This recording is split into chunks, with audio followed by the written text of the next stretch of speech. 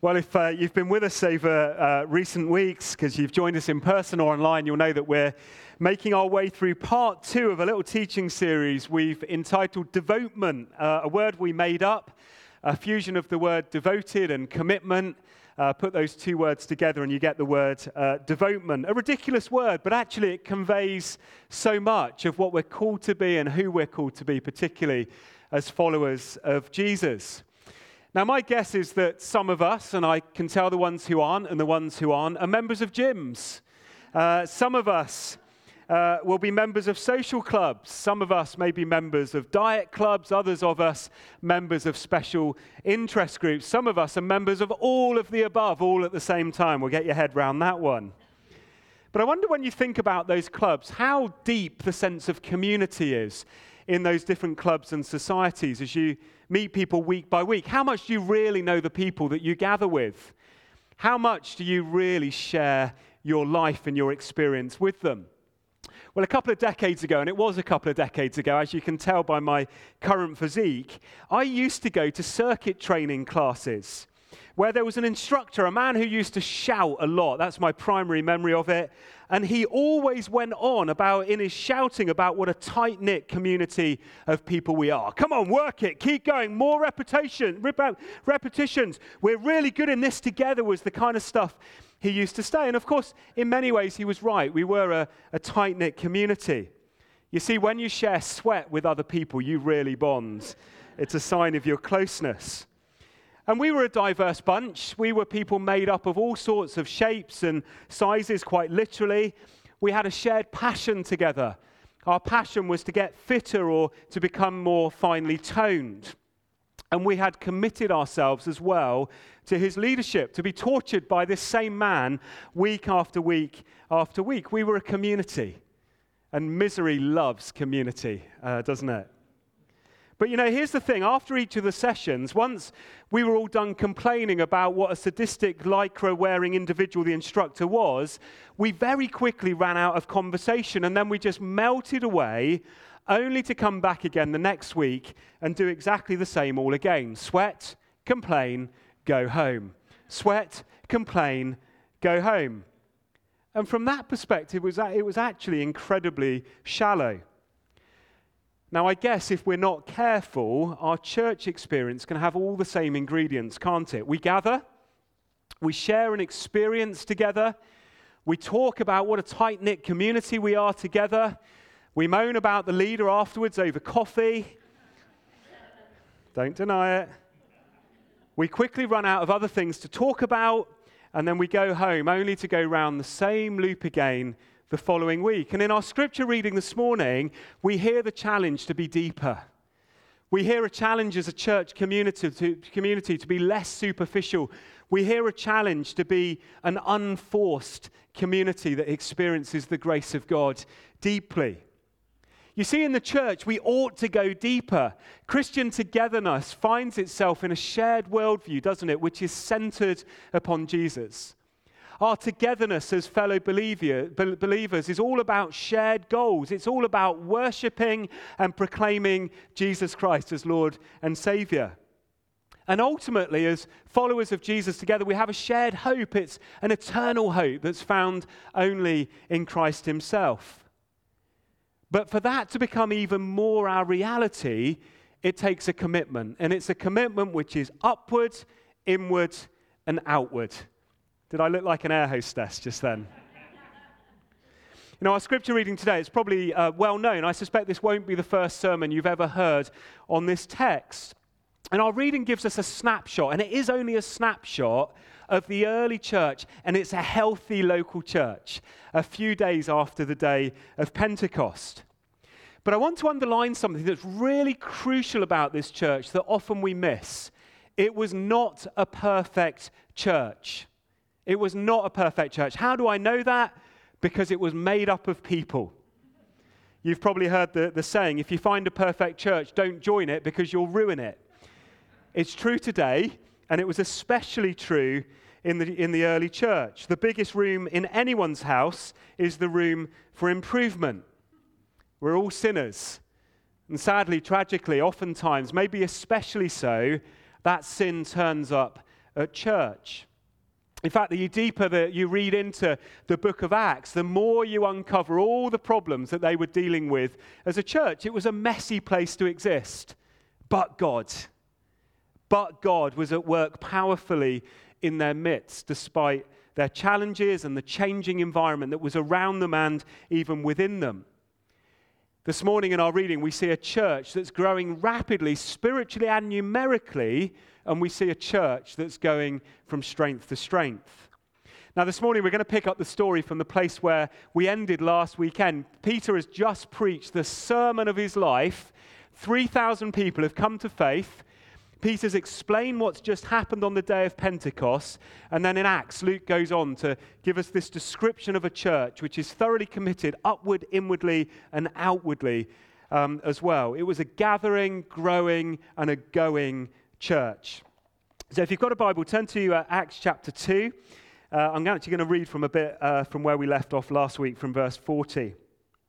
It says, with many other words, Peter warned them, and he pleaded with them, save yourselves from this corrupt generation.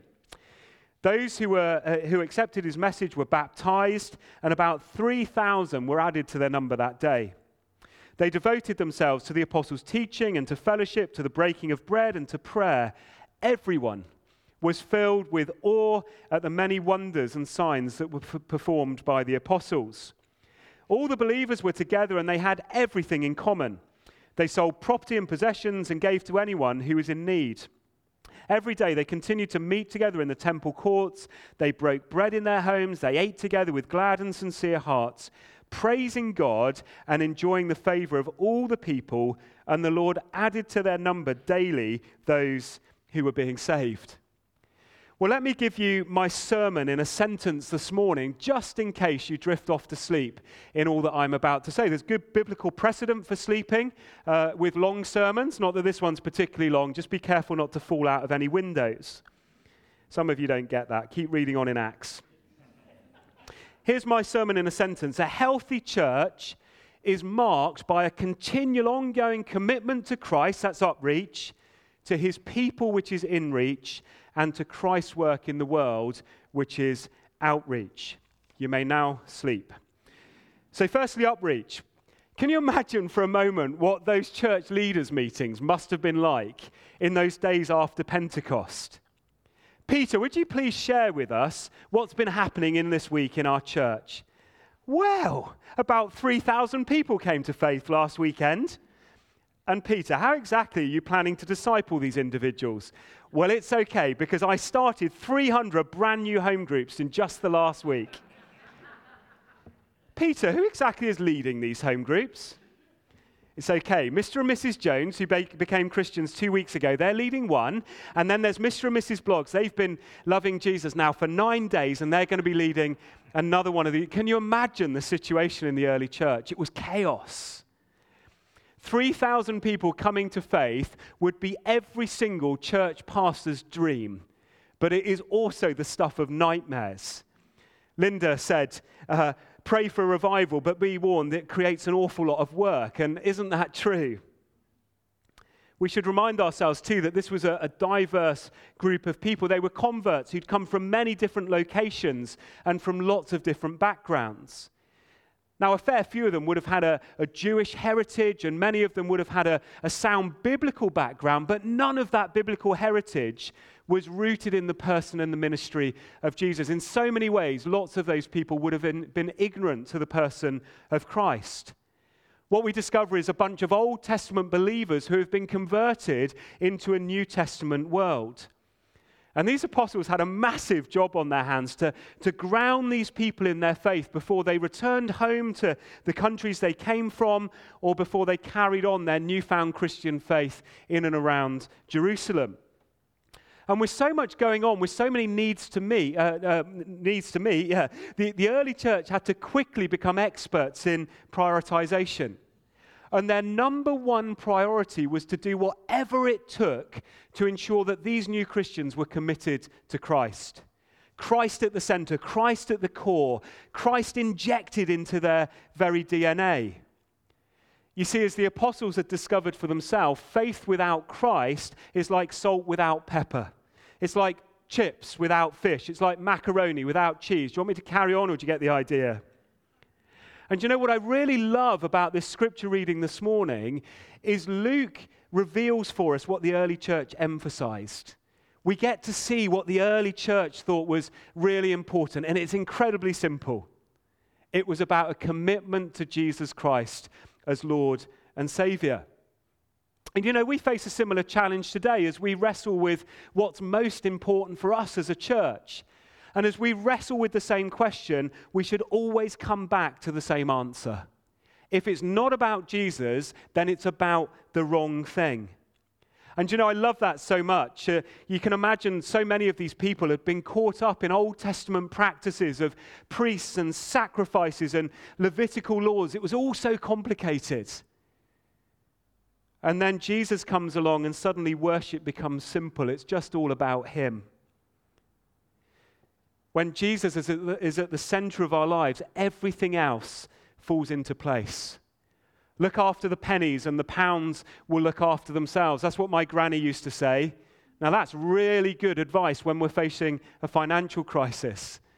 But it's also true in our walk of faith. When we look after the most important thing, everything else just falls into place. A couple of months ago, something very strange started to grow outside the entrance of our church offices. It's still there. You can go and check it out afterwards if you want to. Now, initially when we saw this, Kay got really excited because she thought it was a cannabis plant. Well, alas, it was not. But it would appear that we do have something strange growing there. It's a tomato plant. Here it is. Here's a picture of it. Now, whenever you put a picture into PowerPoint, you get this little graphic pop up describing what Microsoft thinks it is. And it described this as a white fire hydrant attached to a brick wall. I would not like to take what's coming out of that pipe on any fire, thank you very much.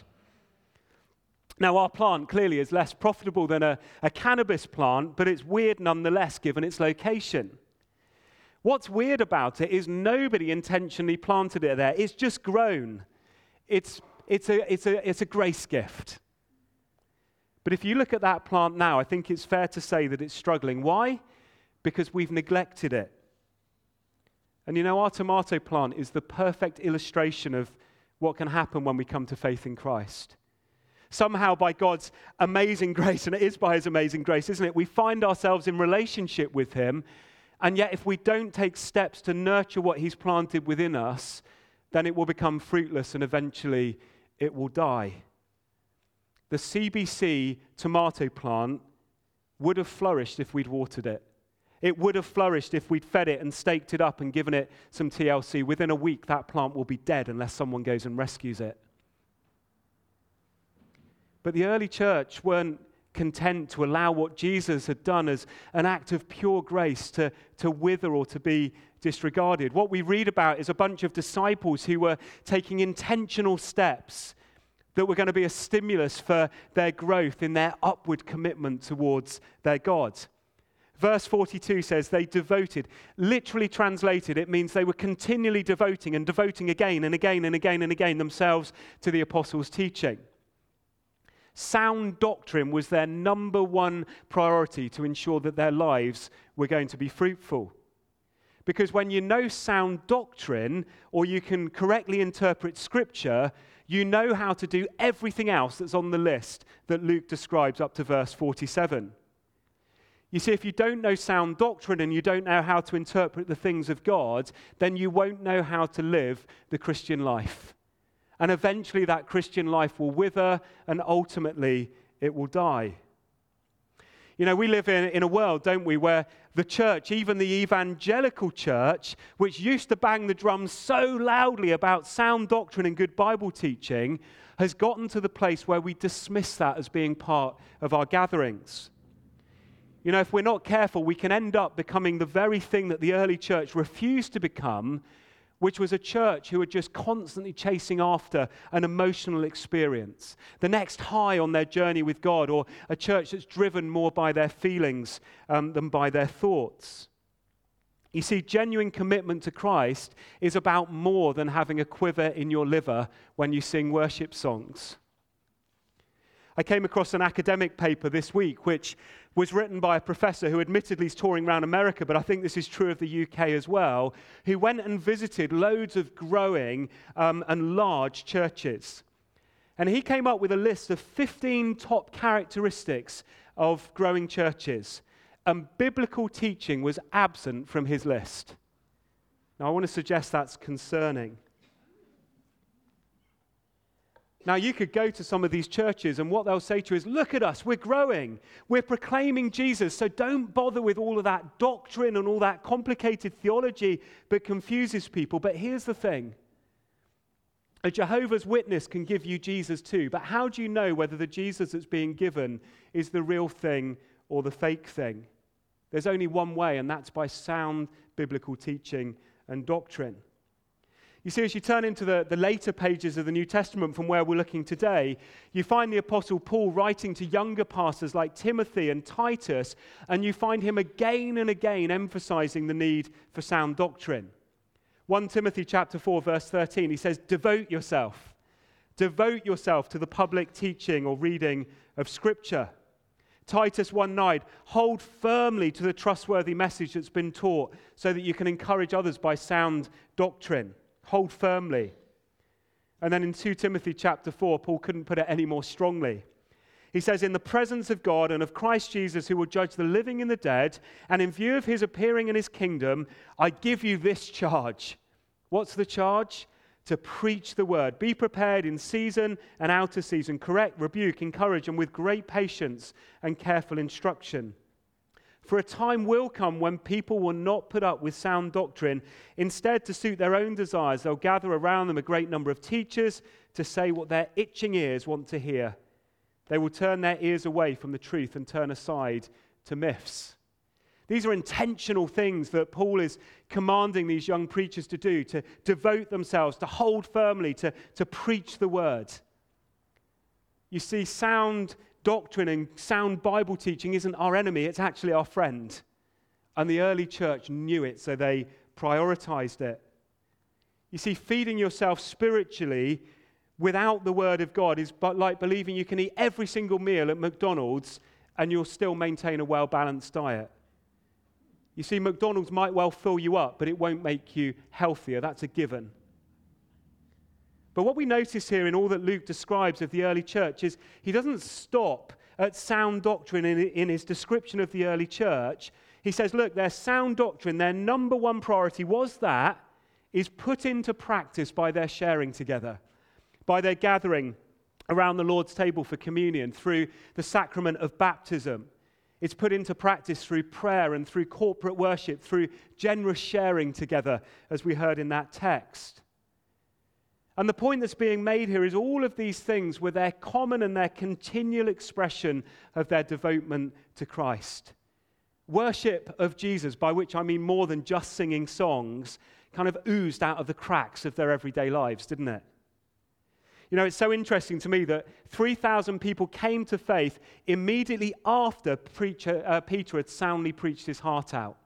Didn't happen before or as a direct result of the day of Pentecost. It happened after Peter had explained all that was going on the day of Pentecost. You see, all of this wasn't as a result of Peter's great sense of humor or because he had an amazing band or a slick marketing campaign. I mean, maybe there's a place for all of that in our worship. It wasn't even as a result of the Holy Spirit experience they'd so powerfully had on Pentecost. All of that was important. But Jesus was drawing people to himself through a body of believers who were compelled to worship in the fullest sense of that word in response to the gospel that had been soundly communicated and understood. The challenge, to do whatever it takes to avoid being a wilting, fruitless plant that would flourish if only it were nurtured, with that upward commitment to encounter God through Scripture, through prayer, through baptism, through corporate worship, through generously sharing with each other. Firstly, don't worry, they get much quicker because that was the most important one, upreach. Secondly, inreach. I don't know if you've ever heard anyone say something like, do you know, I love Jesus, but I can't stand his church. Have you ever heard someone say that? Ever said it or thought it yourself? I know I have. And at least on the surface, I know what they mean. Other Christians can be incredibly annoying. I know a few of them. None of them are here. Nor were they at the 9:15 service, so I should quickly cover that. The really frustrating thing is that those annoying people are the very same people you and I get to share eternity with. And eternity's a long time, isn't it, to spend with people who annoy you. And yet the reality is those people should annoy you because the church is made up of hypocrites, isn't it? It's made up of imperfect people who look strangely like you and me, and we're going to rub each other up the wrong way. Jesus knows the worst about you. Nevertheless, he's the one who loves you the most. You'll never be more loved by Christ than you are loved right now. An amazing thought. Do you know what? Yes, the church, universal, local, even CBC, has made its mistakes, and we've been unbalanced sometimes. Maybe even on occasions we've been unbiblical, but thankfully, by God's grace, that's not our permanent state. And the early church would have none of this church-bashing, church-hating nonsense because it was so clear from their practice that if you'd become committed to Christ, then by default, your default state was that you would also be committed to outworking that commitment to Christ through the local church. If you're committed to Christ, you'll be committed to his body. You become an inescapable part of a family of brothers and sisters around the world and in a local context. And do you know what? When I think back to all the people, those good people who shared the gospel with me all those years ago, nobody ever told me that.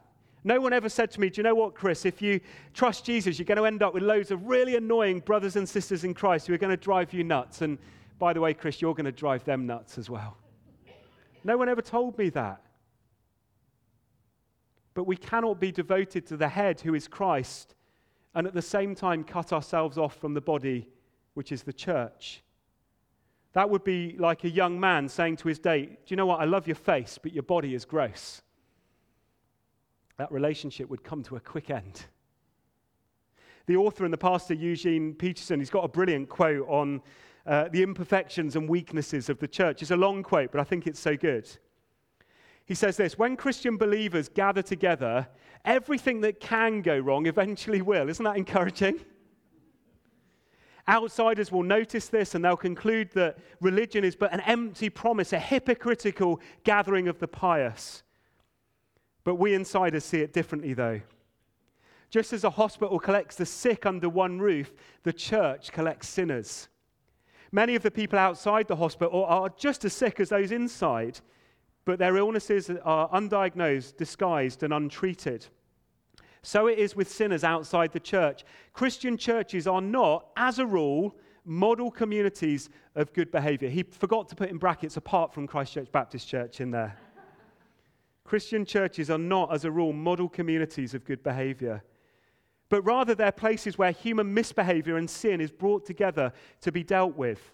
Of course, the death rate at a hospital is higher than an elementary school. It's where the sick gather. No one should be surprised to find sin in a group of sinners coming together to deal with the problem of sin. Isn't that a great quote? And isn't it so true of the church that you and I experience? And here we have an early church who loved each other despite their imperfections, despite the fact that, at least on occasions, they drove each other nuts. But listen to Luke's description of their inward commitment from verse 44. All the believers were together. They had everything in common. They sold property and possessions to give to anyone who was in need. Every day they continued to meet together in the temple courts. They broke bread in their homes and they ate together with sincere hearts. You see, in these verses, we're having a description of an inward generosity which is just a downstream from their commitment to Christ. That's all it is. They've committed to Christ, and all this is just an outworking of what that commitment looks like. We have a word, don't we, of philanthropy, if that's said right, where wealthy people give their money away to the poor. We know how to define that. But we don't have a word for when poor people give their money away too. And that's what was going on here in the church. Everyone was committed to this sharing and this generous attitude and lifestyle together. Why could they do that? Because it's so much easier to let go of your possessions and your finances and your talents when you realize that it's God who's given it to you in the first place. Upreach, a commitment to God. Inreach, a commitment to others, a call to sharing in faith together, a call to generous serving and sharing. And then finally, which is really quick, outreach. You know, what's so interesting about this description of the church, I don't know if you spotted this, is nowhere does it say that the church engaged in evangelism. Nowhere. At least not evangelism as we perhaps have come to understand it. Now hear me here, I'm not suggesting that we should stop evangelism and stop trying to reach out to those who don't yet know Christ. We should do evangelism, that's clear from all that goes on in the rest of Acts. But what's so clear here from Luke's description is that this combination of outreach, commitment to God, that then became inreach, which was just the outworking of their commitment to God, was organically organizing their outreach. It was just naturally happening.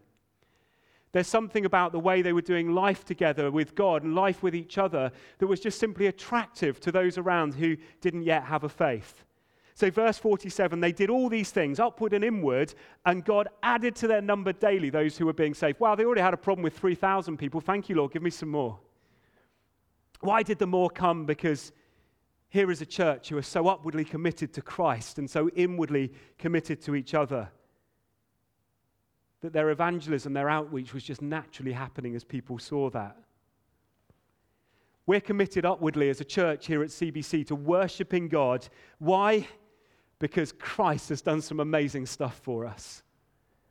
As a church, we're going to continue being committed to inwardly loving each other. Why? Because of all that Christ has done for us. And we as a church will continue to be committed to reaching others in our outreach of the lost. Why? Because of all that Jesus has done for us. You see the non-negotiable here, it's Christ. Christ at the center, Christ at the core, Christ even more in our DNA. That's my prayer over me, and maybe it's your prayer over yourself. It's the invitation. The invitation to be so thoroughly upwardly committed to God that there can only be fruit in your life. An invitation to be part of a church community where our inreach is so strong that it's attractive to the world around us and loving to each other. An invitation to join in with outreach, to not selfishly hold on to the good news that we've discovered, but to lavishly and generously share it with the world that's around us. If we're going to do all of those things, our walk with Jesus must be strong and based on really sound doctrine.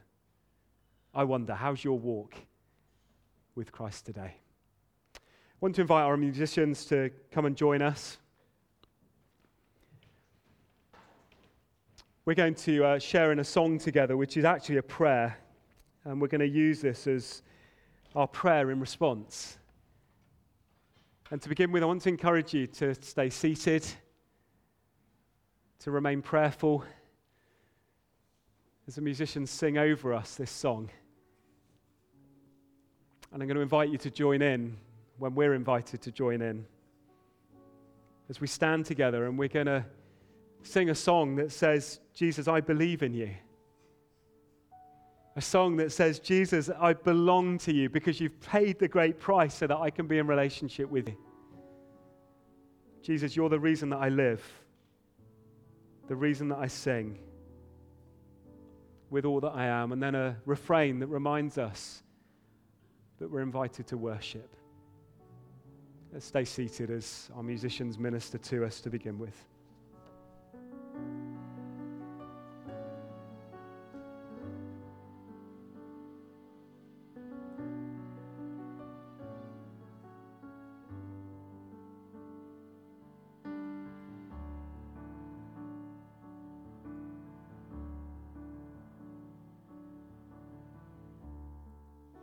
Into your hands I commit again all I am for you, Lord. You hold my world in the palm of your hand, and I am yours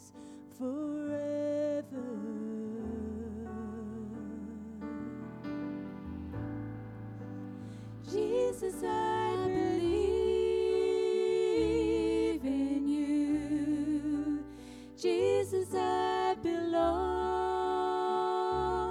to you. You're the reason that I live, the reason that I sing with all I am.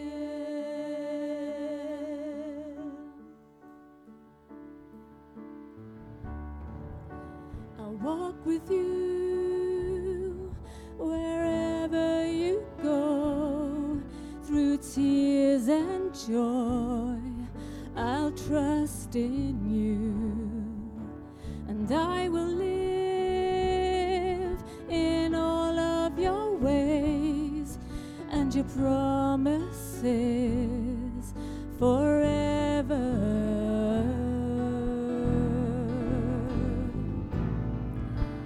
Jesus, I believe in you. Jesus, I belong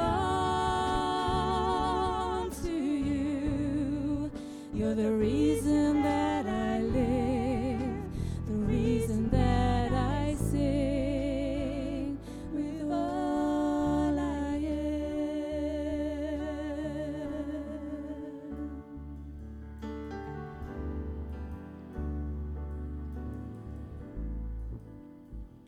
I will worship.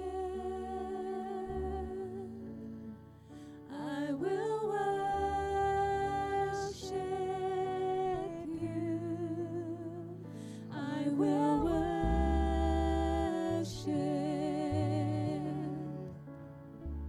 I will worship you. I will worship. I will worship.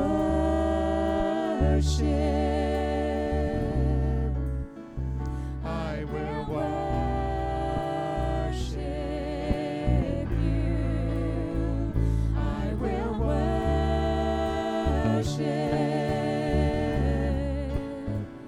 I will worship you.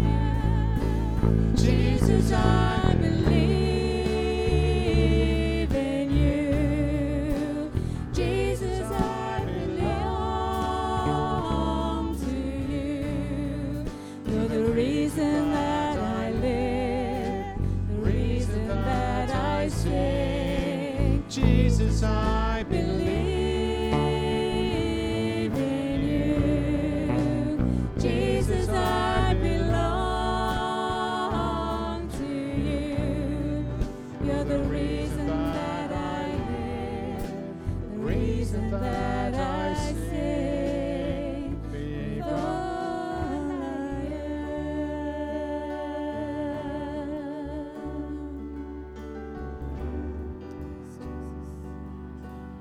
am. I will worship.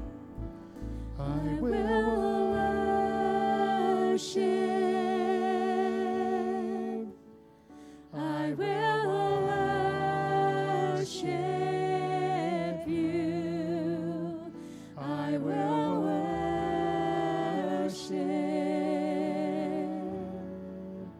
I will worship you. I will worship. I will worship.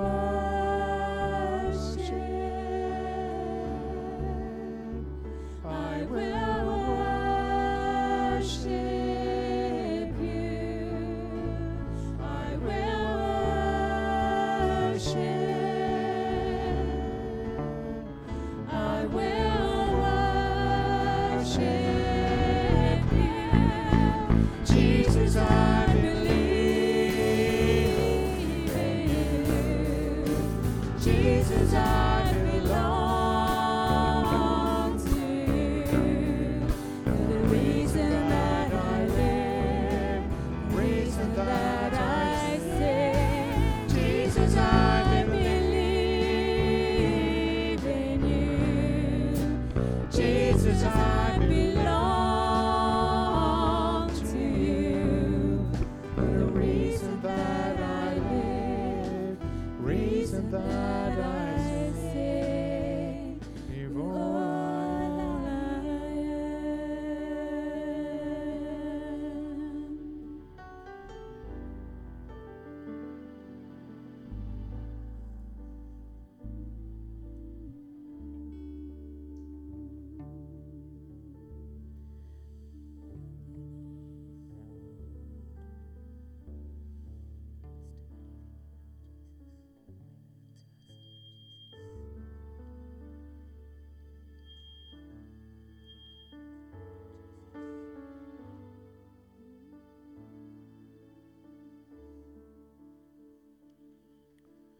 All the saints and angels, they bow before your throne. All the elders cast their crowns before your throne of God and say, you're worthy of it all. You are worthy of it all. For from you are all things, and to you are all things. You deserve the glory.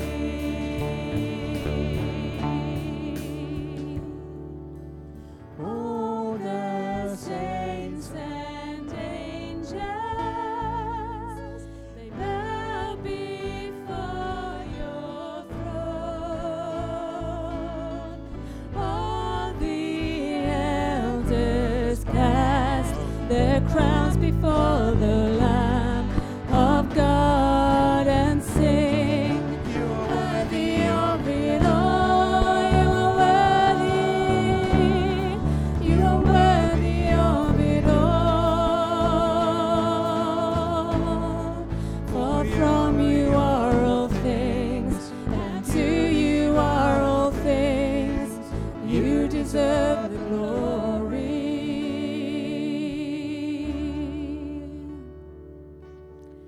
Day and night, night and day, let incense arise.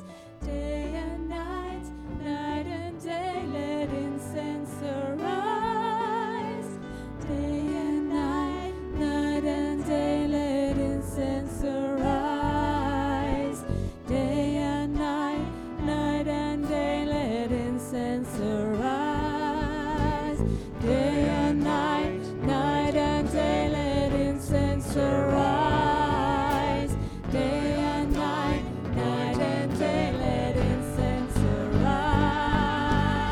Day and night, Night and day, let incense arise. Day and night, night and day, let incense arise. you are worthy of it all. You are worthy of it all. For from you are all things, and to you are all things. You deserve the glory. You are worthy of it all. You are worthy of it all. For from you are all things, and to you are all things. You deserve The glory. Day and night. Night and day, they never stop saying, holy, holy, holy is the Lord God Almighty, who was and is to come. Whenever the living creatures give glory and honor and thanks to him who sits on the throne and who lives forever and ever, the 24 elders fall down before him who sits on the throne and they worship him who lives forever and ever. They lay their crowns before the throne. Let's have a picture of the Queen just taking off her crown and laying it before the King of Kings. You are worthy, our Lord and our God, to receive glory and honor and power, for you created all things,